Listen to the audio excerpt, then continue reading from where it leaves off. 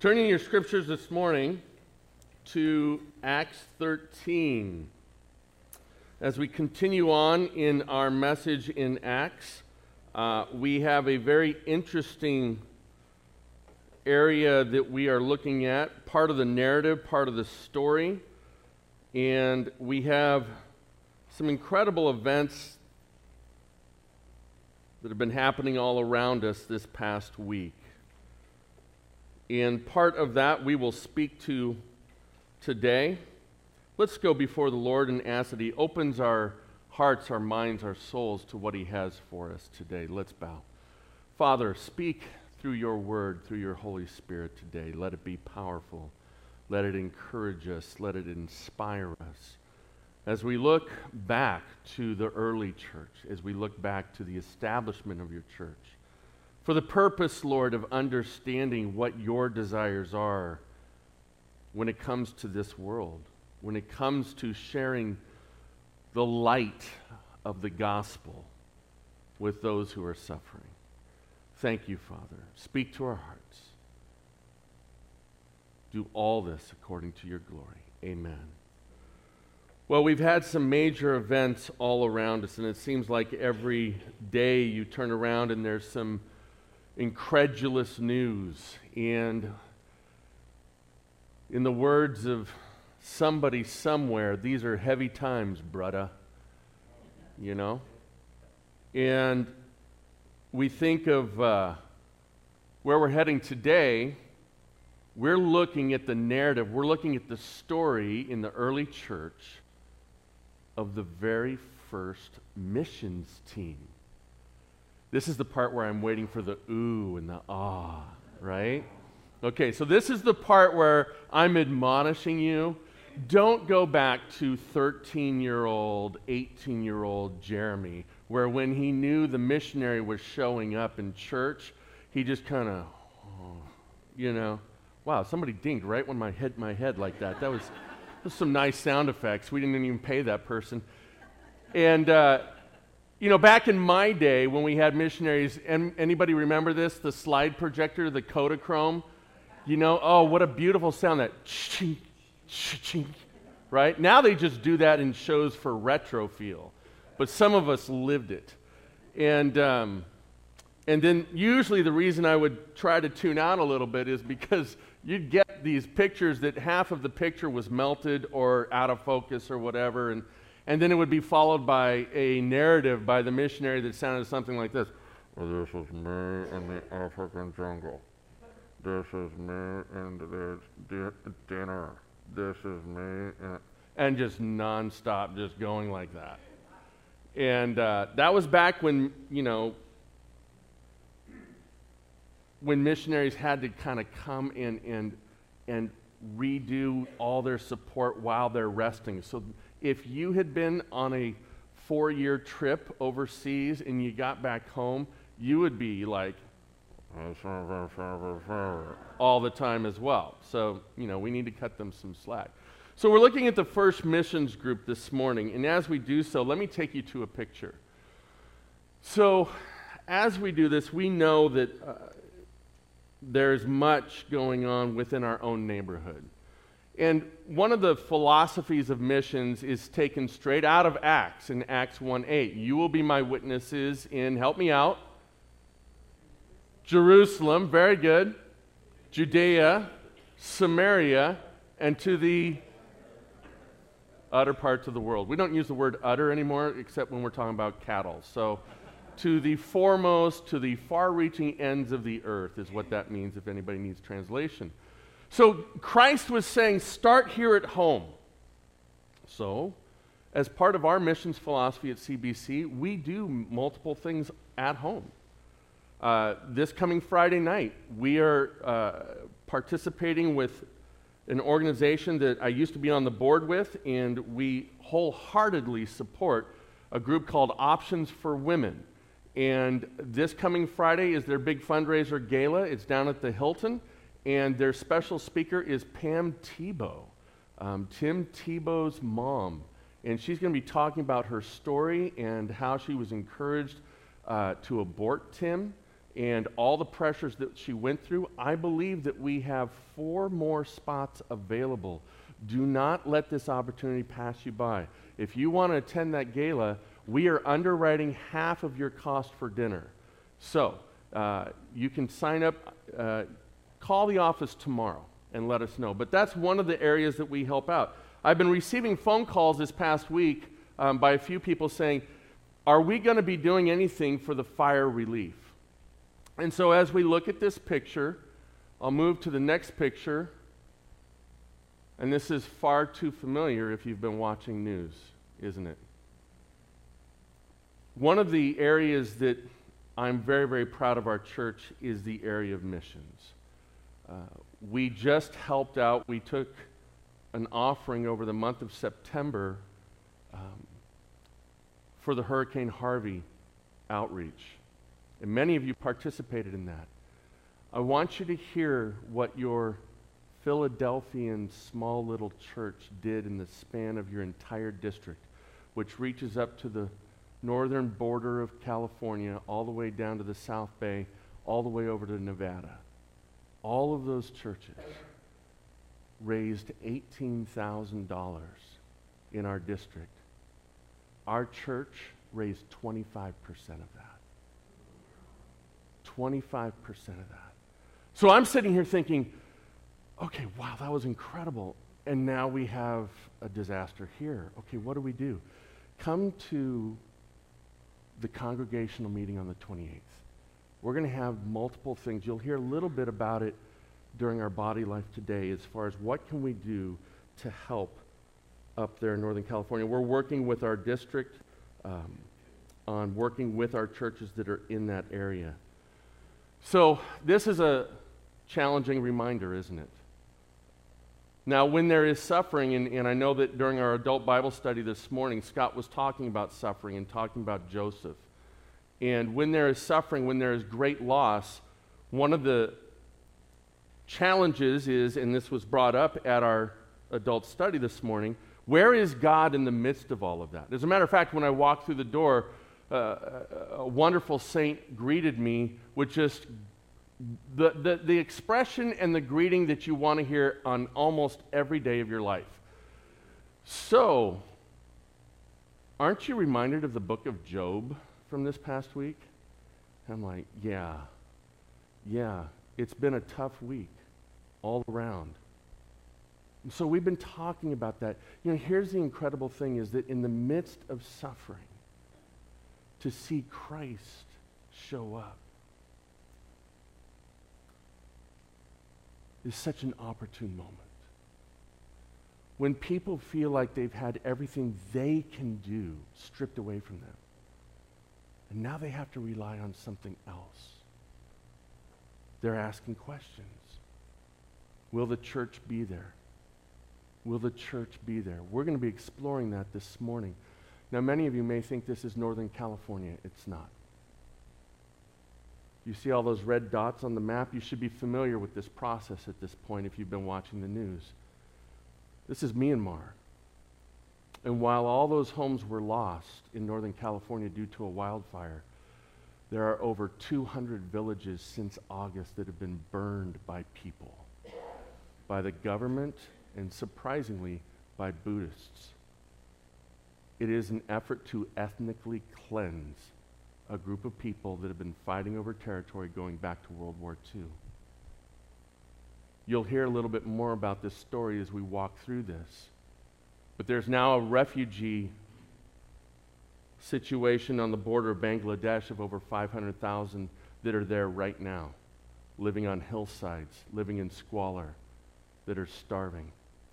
And this was caused by men. What do you do? What do you do when there is so much suffering?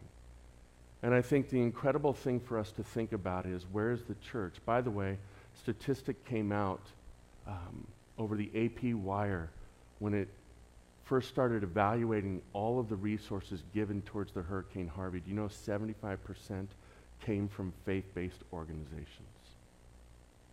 Missions has a bad name around the world because of some of the history of missions. Let me ask you a question.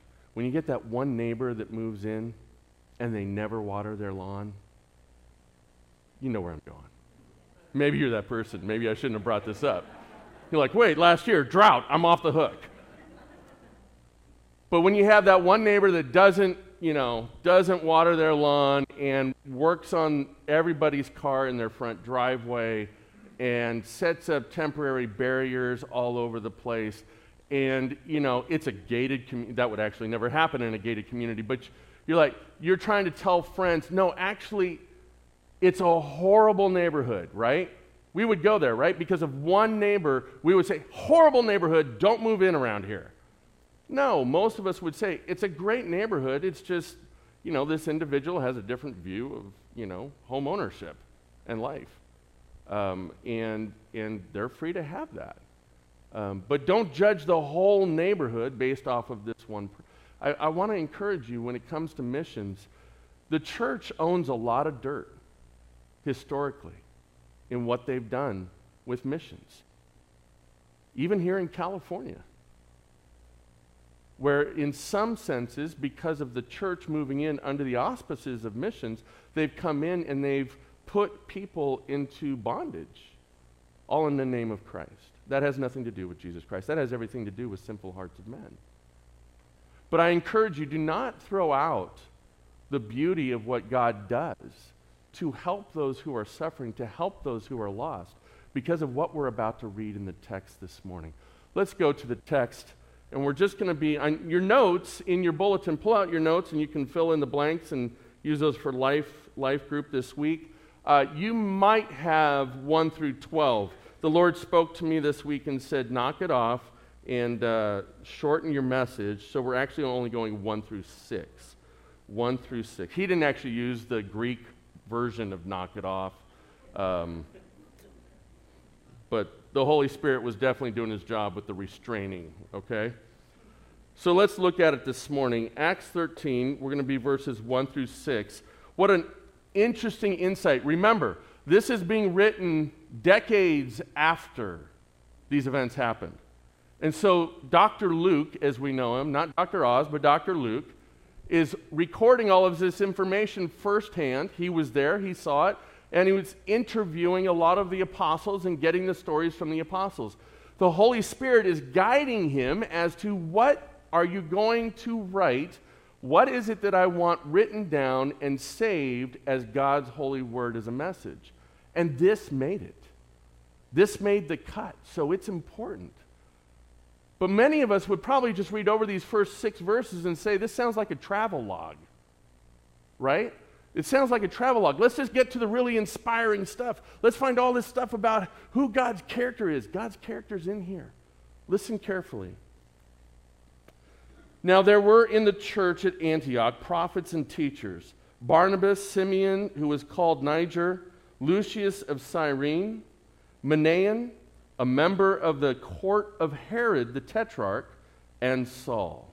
While they were worshiping the Lord and fasting, the Holy Spirit said, set apart from me Barnabas and Saul for the work to which I have called them. Then after fasting and praying, they laid their hands on them and sent them off. Verse 4. So, being sent out by the Holy Spirit, they went down to Seleucia, and from there they sailed to Cyprus. When they arrived at Salamis, they proclaimed the word of God in the synagogue of the Jews, and they had John to assist them. When they had gone through the whole island as far as Paphos, they came upon a certain magician, a Jewish false prophet named Bar-Jesus. Wow. I mean, great place to stop, right? Because that gets you back next week. Because you're going to hear all about this Bar-Jesus. Wait, there's another person named Jesus in the scriptures, and there's more magicians. I'm telling you, this Acts stuff is very exciting. It's primetime television. So where do we start with this? Well, let's look real quickly this morning. Let's start with the idea of where Luke starts. This church in Antioch, by the way, a lot of momentum has gone towards Antioch. A lot has happened. A lot has shifted. We're not talking about Jerusalem. We're not talking about the capital of where the church started. You're out past Samaria now. So there's already been somewhat of a realization of Acts 1:8 with Jesus' philosophy of missions. We find ourselves in Antioch, which would be just a little bit north of modern-day Lebanon and in southern Turkey in that area. And so now that church is thriving. And let's look at this church. What is made up of this church? Well, it's a diverse representation. The early church, one of the most powerful, one of the largest, the first mission-sending church was diverse.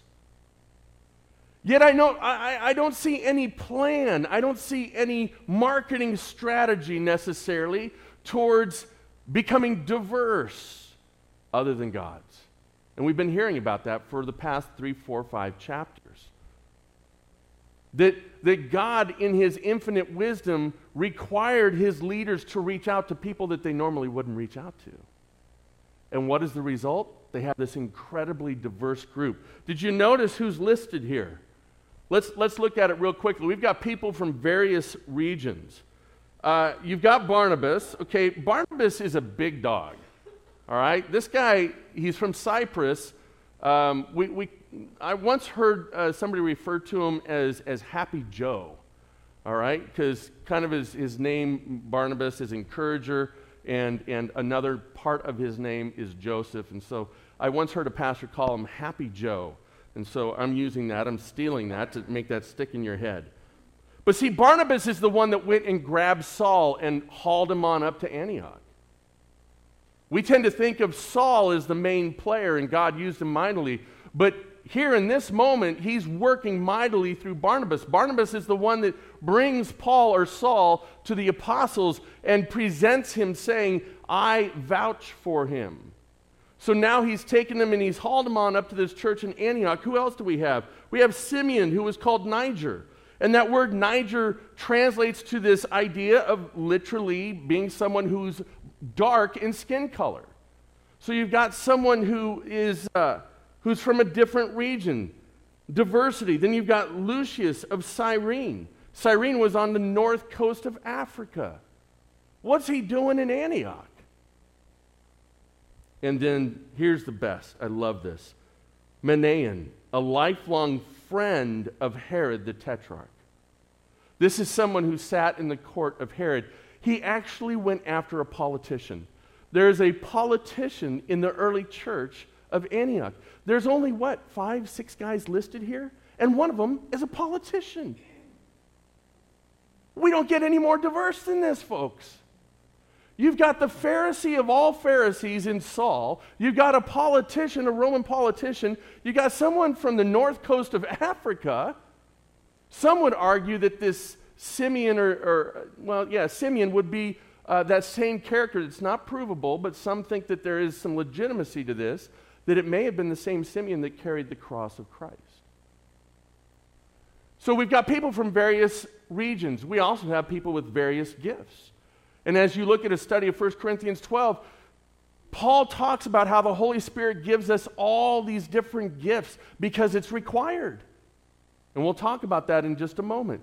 Because it is required. You've got a politician who understands administration. You've got someone else who maybe understands the law of Judaism, right? Understands the Torah in great depth. You've got another person that's kind of a real estate mogul in Barnabas. They're all incredibly gifted, and yet God has brought them together to form this early church in Antioch. They're tied together through worship and God's purpose. So how do you pull diversity together? If you have a missional church, how do you pull all that diversity together and get them to work together? How do we do it? Well, we follow the same scripture they follow.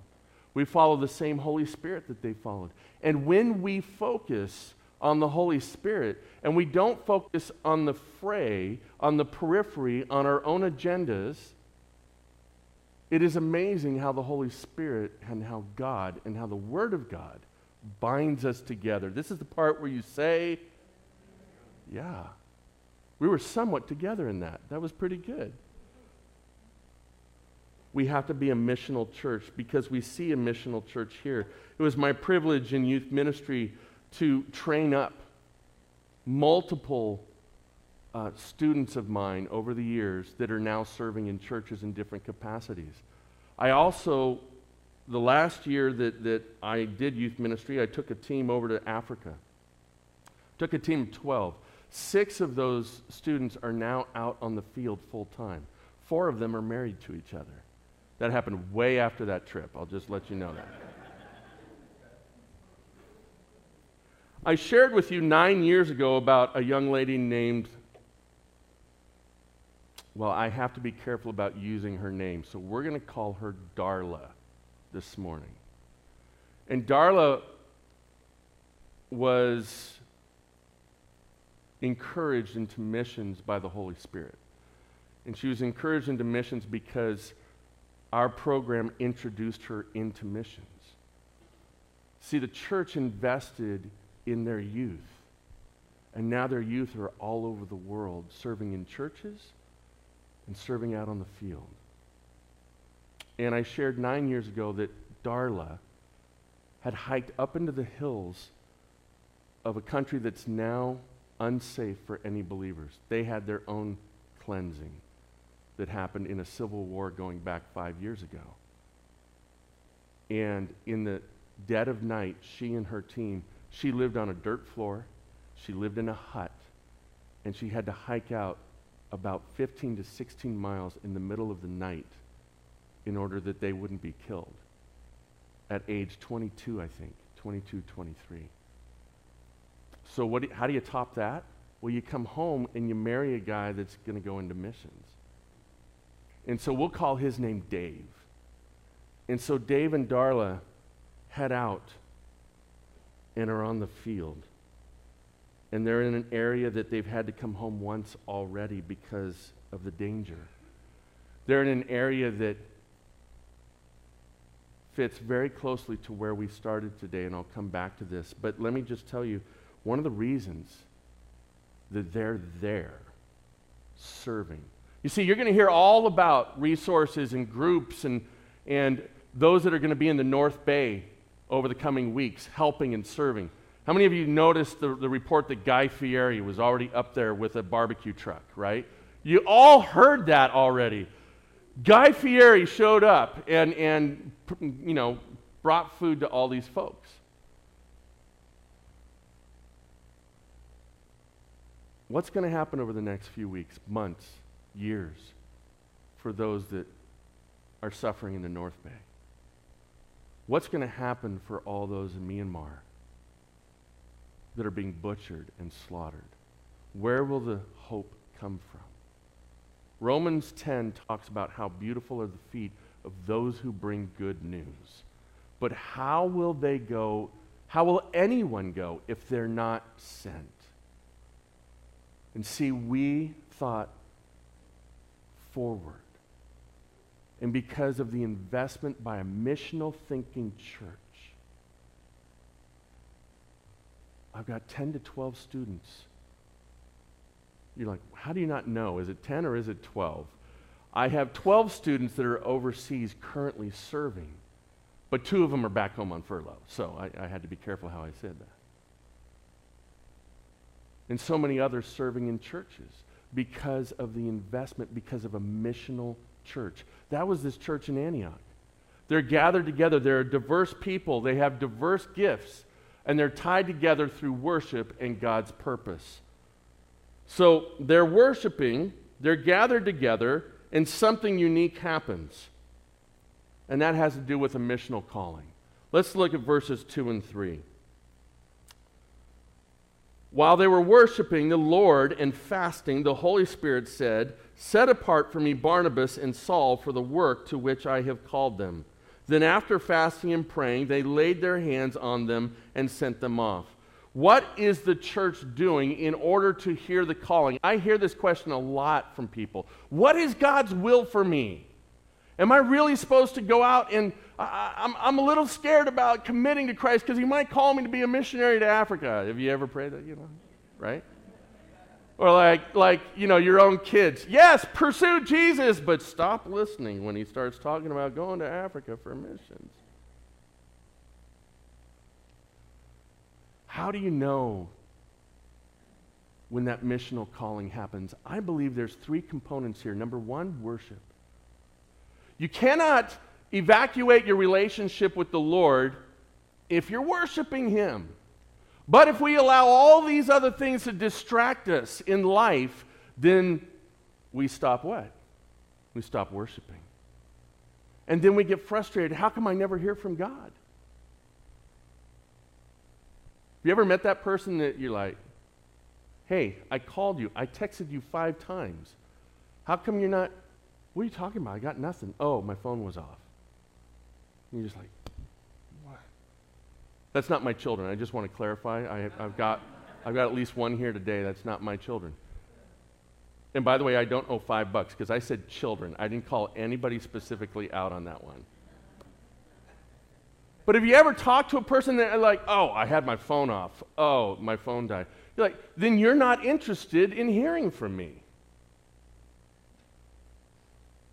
You want to know a missional calling, be in worship like the early church was in Antioch.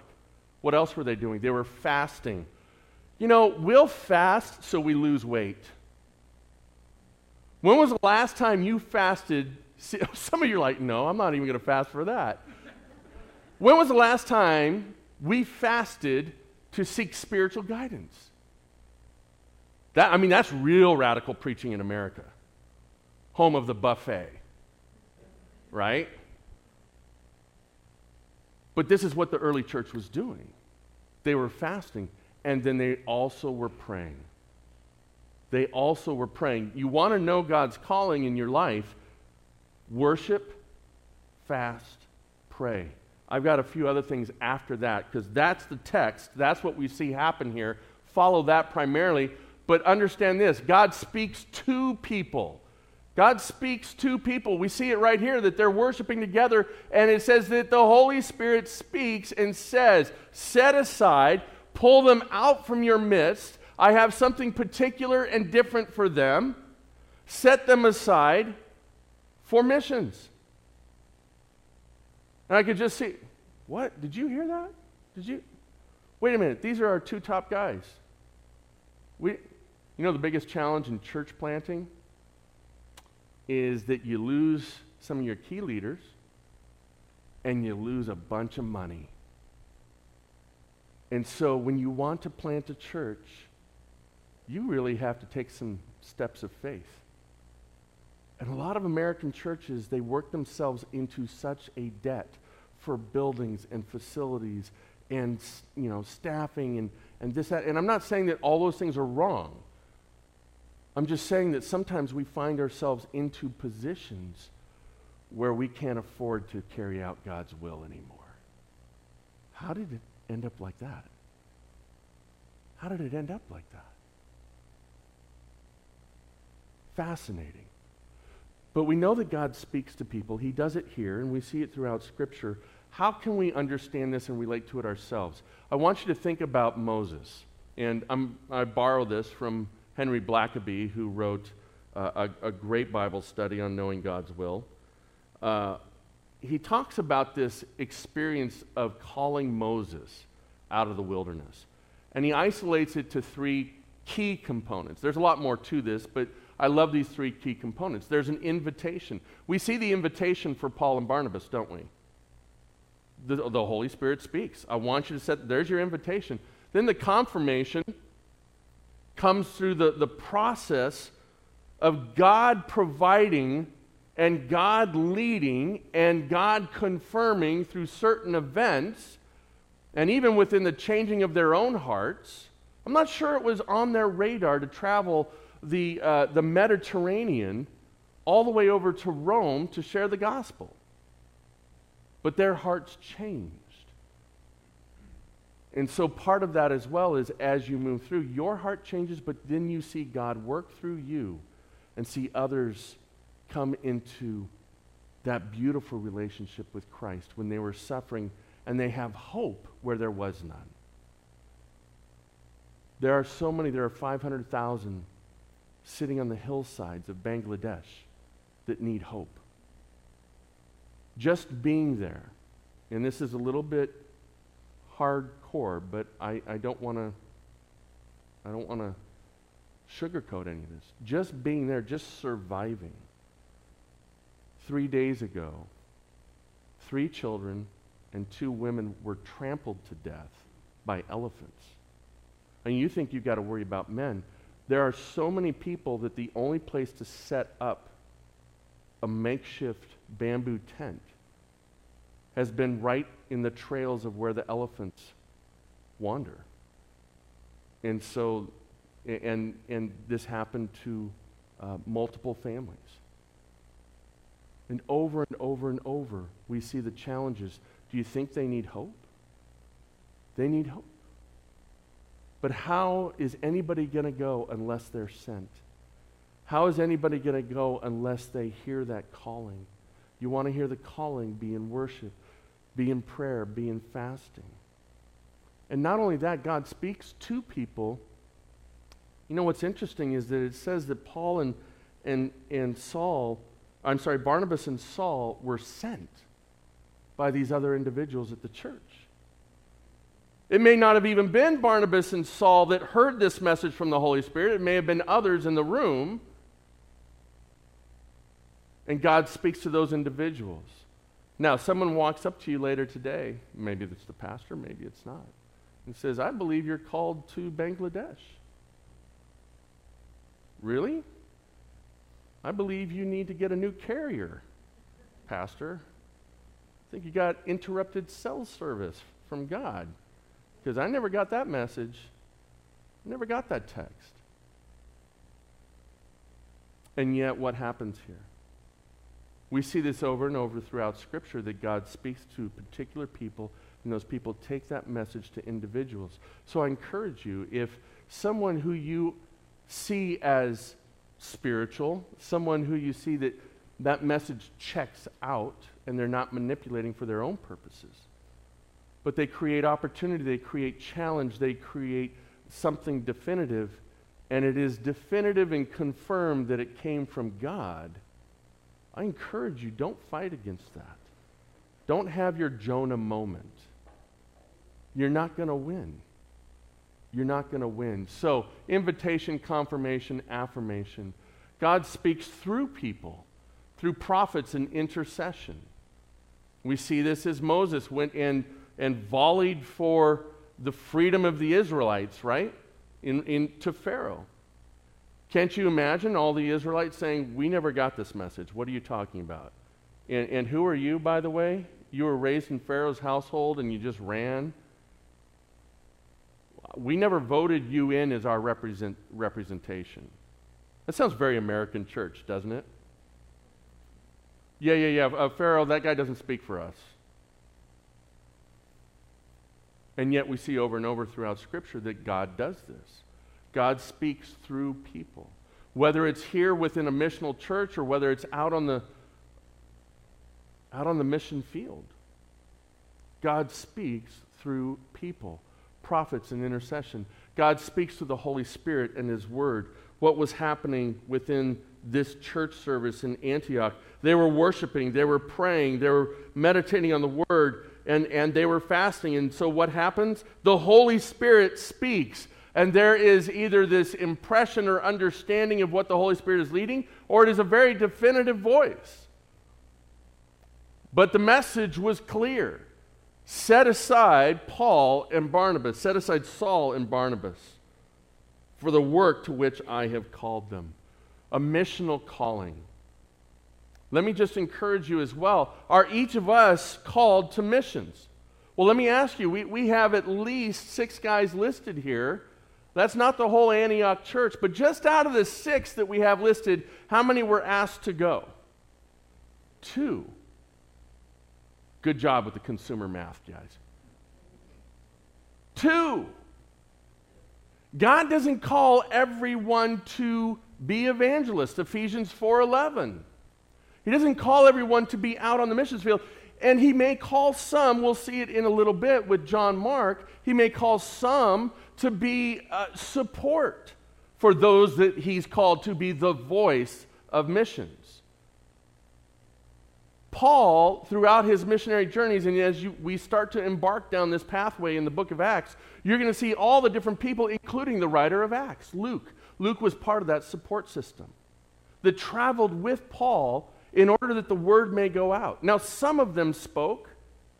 Some of them did what we picture Paul and those missionary journeys doing, but many of them were there as a support system to the entire team.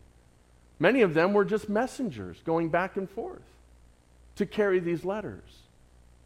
We have missionaries that we support that are doing technical work, and sometimes when you're on a missionary's board, you're trying to figure out, okay, how are we going to support? Who are we going to support? We really want to support those that are just giving the word out. Well, the Antioch church didn't just support Paul and Barnabas, they supported John Mark as well.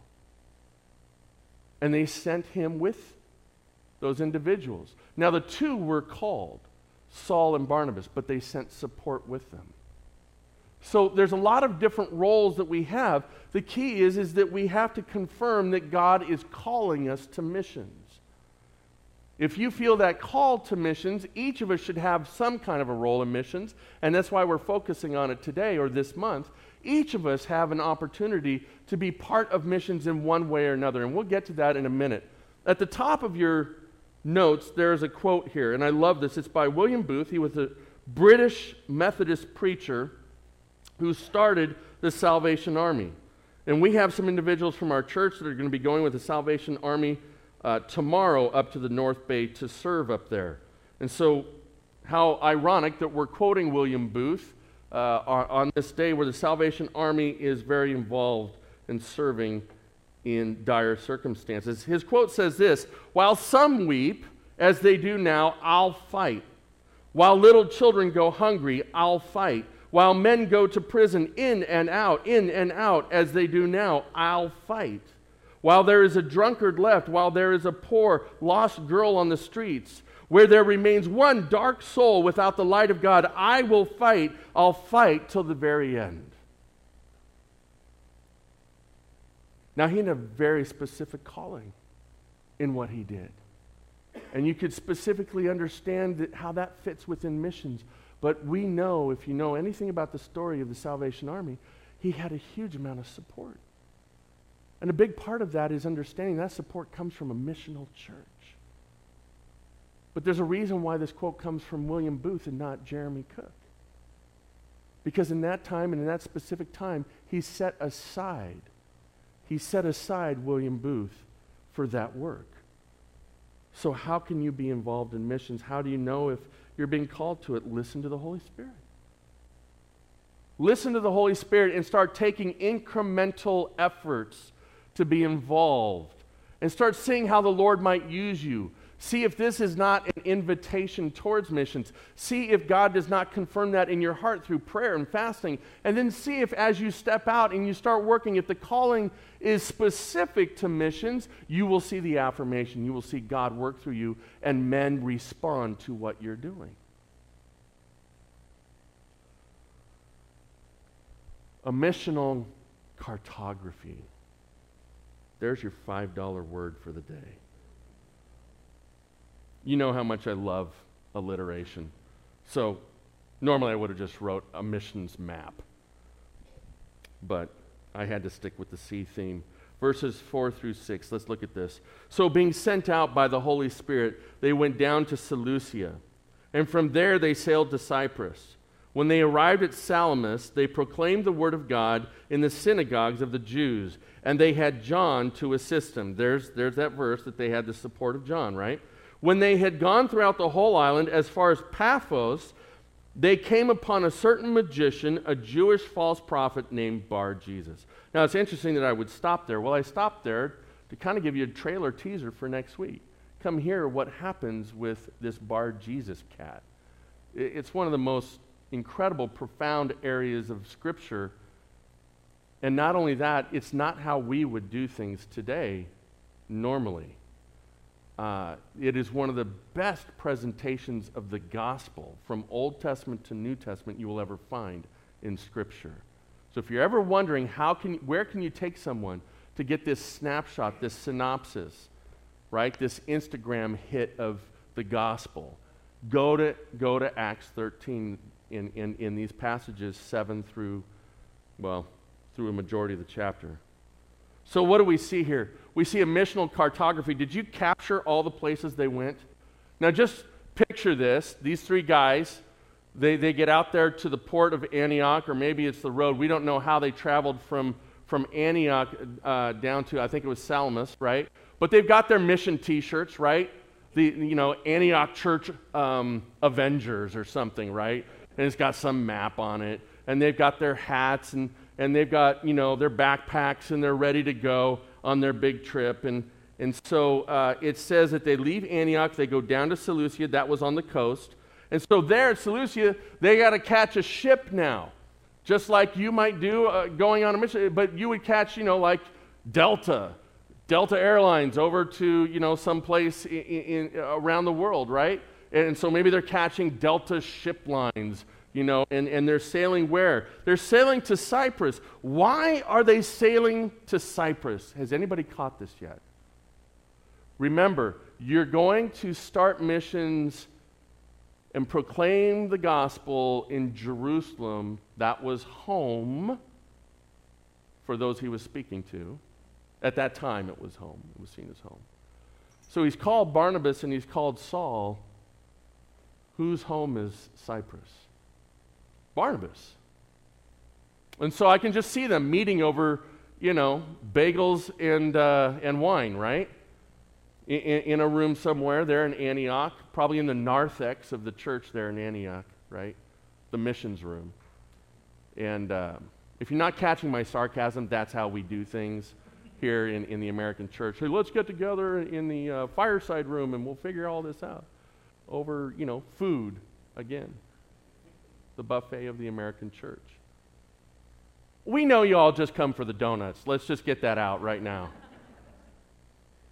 And so these guys have now traveled over to Cyprus. Why? Because in that meeting, Barnabas is probably bringing the understanding, look, if there's no greater place. I know this place. We won't be lost. There's some familiarity. There's places we can stay with my Aunt Hadassah, right?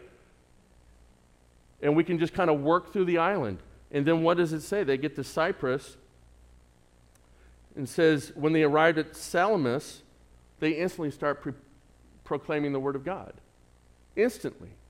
But see, they had a plan. They charted out where they were going to go. They had intentionality with what they were doing. And they go throughout the entire island. It says, and when they had gone through the whole island as far as Paphos, then they came upon a certain magician. Now, how many people does it say that came to the light of Christ and came to understand the gospel, and their lives were radically changed as they went throughout the entire island? Doesn't say anything. Luke doesn't record it, but it's interesting. We did a series on the book of Titus, and Titus is on the island of Crete. Remember we talked about Cretans, right? By the way, this island is filled with like a bunch of really bad people.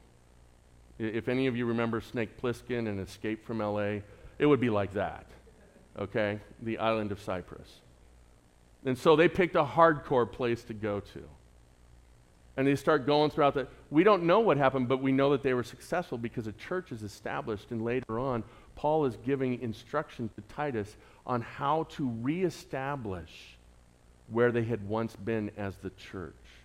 So there was enough room for a church to establish, probably from this trip, and then for the church to go like this, and then for the church to go like this, and then for Paul to write a letter to Titus and say, hey, buddy, let's go, chop, chop, get things going again, get things heading north. So interesting. Look at what's happened as a result of this, and Luke doesn't even record that part. He gets us all to this dramatic moment that we're going to hear all about next week. But they had a plan. They had a plan. Missions has to have a plan. Let's look at it. It starts at home. So what are we doing here? You've already heard me invite you. We've got 4 more seats for the gala on Friday night. What are you doing Friday night that's so important? What are you doing Friday night that's so important? We start Tuesday night a Celebrate Recovery.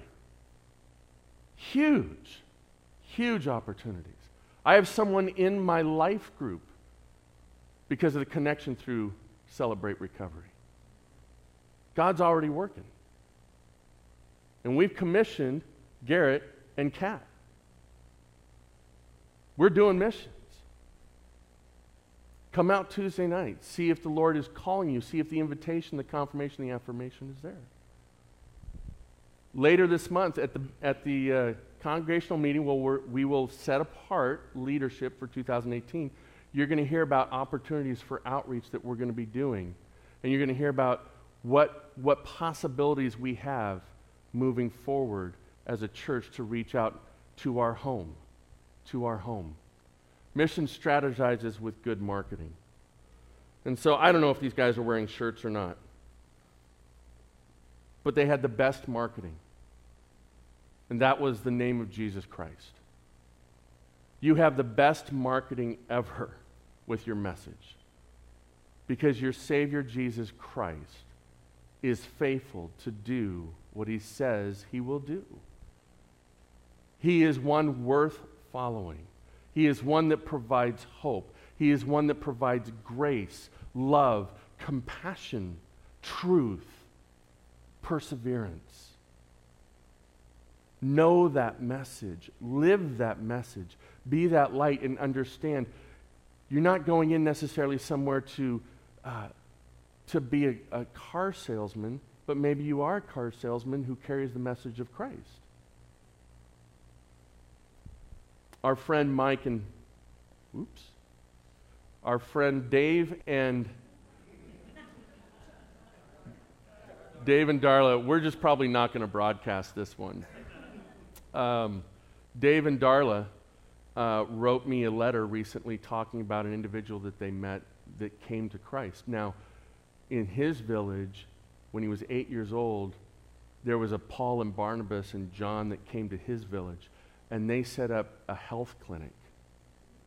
And while they're at the health clinic, it was a whole new thing to them, and so he went because it was an interesting thing, but as an 8-year-old, he heard the message of Christ while hearing over and over and seeing these films, these really old films about health.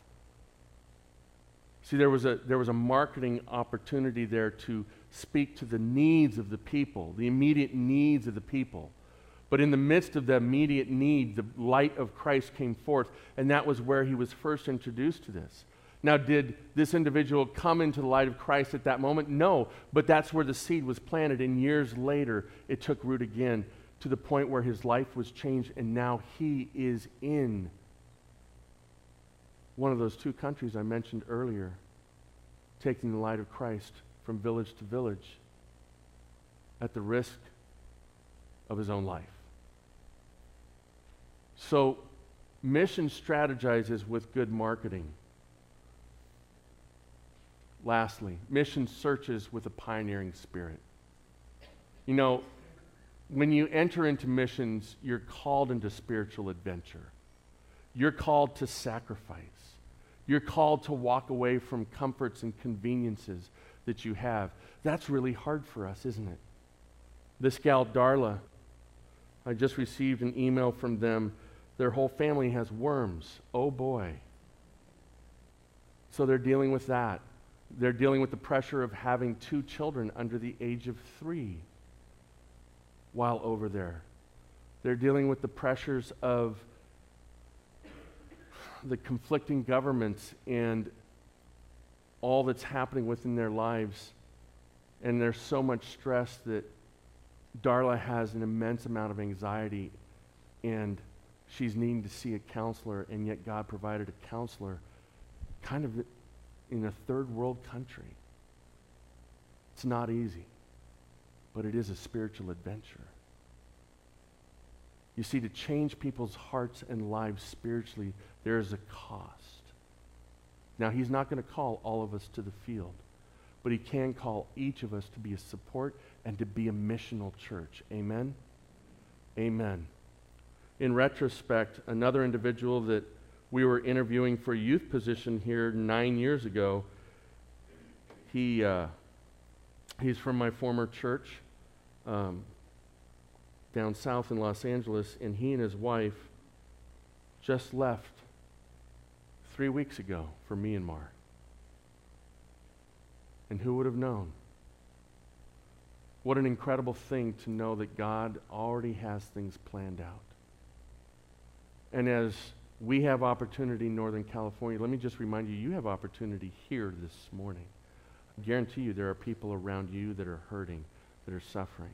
And I encourage you, I implore you, be intentional as a missionary to come alongside someone and encourage them, lift them up. Stop operating on the surface. It's going to take a little time. But pray, as the Holy Spirit may lead you, take the pressure to get outside of your comfort zone and do something to walk along someone who is suffering. Or maybe it's at work, or maybe it's in your household, or maybe it's those in the North Bay.